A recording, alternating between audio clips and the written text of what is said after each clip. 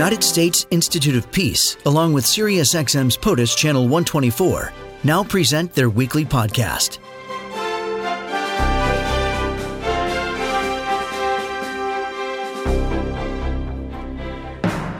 President Donald Trump the other day welcomed to the White House the leader of Nigeria. The president was there for a news conference as President Trump was asked about his reported use of a crude word, you might remember, the S-hole countries, to describe certain African countries. And he also, whether or not he and his Nigerian counterpart had met and talked about that. We didn't discuss it. And you do have some countries that are in very bad shape and very tough places to live in. But we didn't discuss it because the president knows me and he knows where I'm coming from. And I appreciate that. We did not discuss it. Perhaps as important, maybe even more important, is what is actually taking place in the country. There has been important progress in fighting Boko Haram since the height of their attacks. But just last week, the media reported yet another fatal suicide bombing attack, reminding us that the core grievances and overall allure of Boko Haram remain potent and alive. One of the things we wanted to talk about was that subject, and the woman who wrote those words is with us. Nancy Lindborg is the president of the United States Institute of Peace. Her piece in The Hill reflecting the current relationship and the status of Nigeria. Nancy, just back from Nigeria, is joining us. She tweets at Nancy Lindborg. Nancy, welcome. Thank you for being here. Good to be here. Good morning, Tim. So the situation in Nigeria, that is an interesting question. First, why is Nigeria of importance to the United States? Well, Nigeria is important because it is the largest economy on the continent. It's also the largest population and rapidly growing. About half of their population is under the age of 30. And so by the year 2050, Nigeria will be on track to be the fourth most populous country in the world. So Nigeria matters. It matters to the continent. It matters to us. How would you describe President Trump's relationship with the president? And how did that, I know you were in Nigeria, so maybe you can give us some insight into how the U.S. president is perceived in Nigeria right now. Well, you know, Nigeria is a gigantic country. It's a key ally of the United States, and I think there have been long, historically warm relationships. There is a presidential campaign already starting to rev up in Nigeria. President Buhari is up for election in February 2019. So the country is already a little bit in campaign mode, somewhat similar to how we go into campaign mode. So as you can imagine, there's views on all sides of the spectrum about the visit and President Buhari. You mentioned in the piece you wrote in The Hill, Nancy, about community action and community cohesiveness, I guess, that has helped in certain situations. You also note that community action alone cannot solve the decades of conflict in Nigeria. Deeper issues such as corruption, systemic marginalization, and an ingrained lack of government responsiveness to its people have all contributed to conflicts that undermine basic security and trust in the government, spark violence, and result in devastating humanitarian crises. That sounds like a very difficult hurdle to overcome, is something that's seemingly ingrained now in the culture in Nigeria. Well, it is a difficult hurdle. There was a lot of optimism when President Buhari was elected some year in 2015. And there has been some progress. There has been great progress against Boko Haram since the height of that insurgency a couple of years ago. But as the news is telling us, with the repeated bombings just on Tuesday and last week while I was there, it is far from over. And also, there's a different conflict that is capturing much of Nigeria's attention, and that's between the herders and the farmers. And this year, that conflict has claimed more lives than the Boko Haram conflict. And both of these fundamentally go to some of the lack of governance that is responsive to the people in Nigeria. So that will be a long road to fix, but there is progress, and it's going to need to stay at the foreground of most efforts. Security measures alone are not going to solve either of these conflicts. That's fascinating. That sounds like something that happened in the Old West in the United States, the ranchers versus the farmers, the sod busters versus the free-range people. That's a perfect analogy. That's almost exactly what it is. And you have generations of herders and farmers who have coexisted. They've worked out any differences through traditional methods. But you've got an exploding population. You've got environmental degradation with the desertification that's moving south and taking away grazing lands that used to exist. And so the herders just don't have the same grazing corridors that they used to have, and their cows end up trampling farmer lands.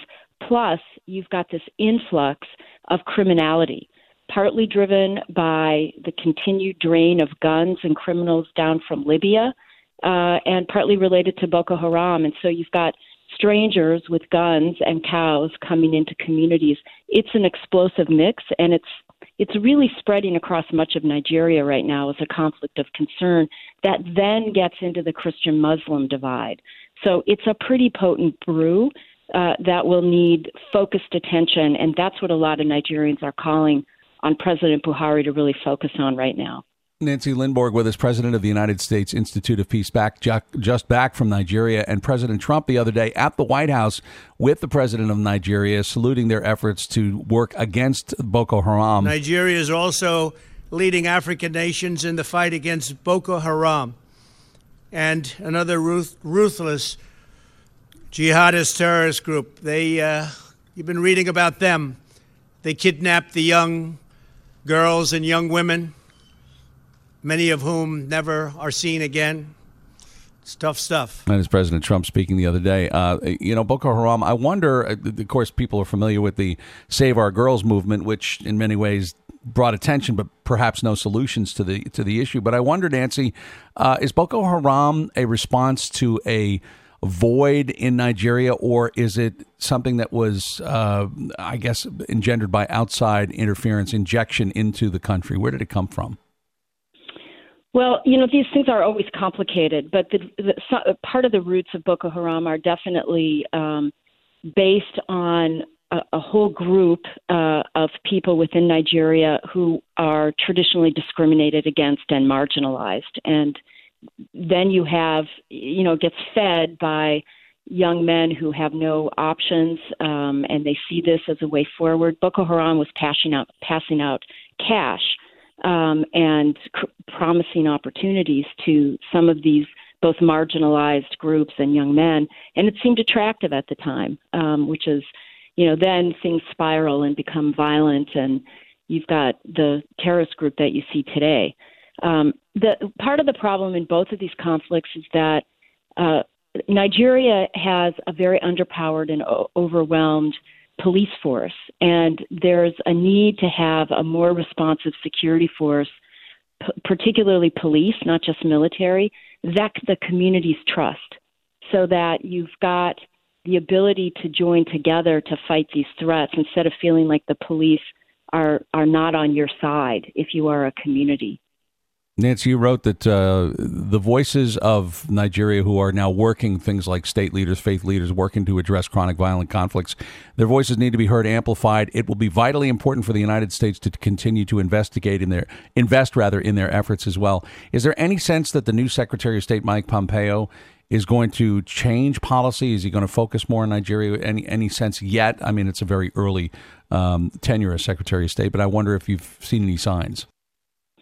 Well, what I have seen is encouraging statements that came out of the White House from both President Trump and President Buhari, who in his comments talked about the need to look at conflict resolution. And I had a chance to visit two states in Nigeria where the state governors have instituted very important state entities to conduct this kind of conflict resolution. U.S. Institute of Peace is working with both of those states. And that's where you see the possibility of really addressing grievances more at the local level. And the goal and the hope is to connect these local community processes with these state-level conflict resolution entities. And then ultimately it needs to connect to national-level policies, national improvements in police, and importantly in the justice system. I think the elements are there, and Nigeria is a country that has amazing capital in terms of human activity. They've got an economy that is could be unleashed and really be an extraordinary driver. So the ingredients are there if they can get those pieces aligned and moving forward. And it's well worth our interest in the United States to help support that package. Nancy Lindborg, thank you for joining us this morning. Thank you, Tim. Nancy Lindborg, President of the United States Institute of Peace, just back from Nigeria. You can also see what she's written at thehill.com, some thoughts on the meeting at the White House with President Buhari and President Trump. And you can also catch her on Twitter at Nancy Lindborg, at Nancy, Lindborg. This podcast has been brought to you by the United States Institute of Peace and SiriusXM's POTUS, Channel 124.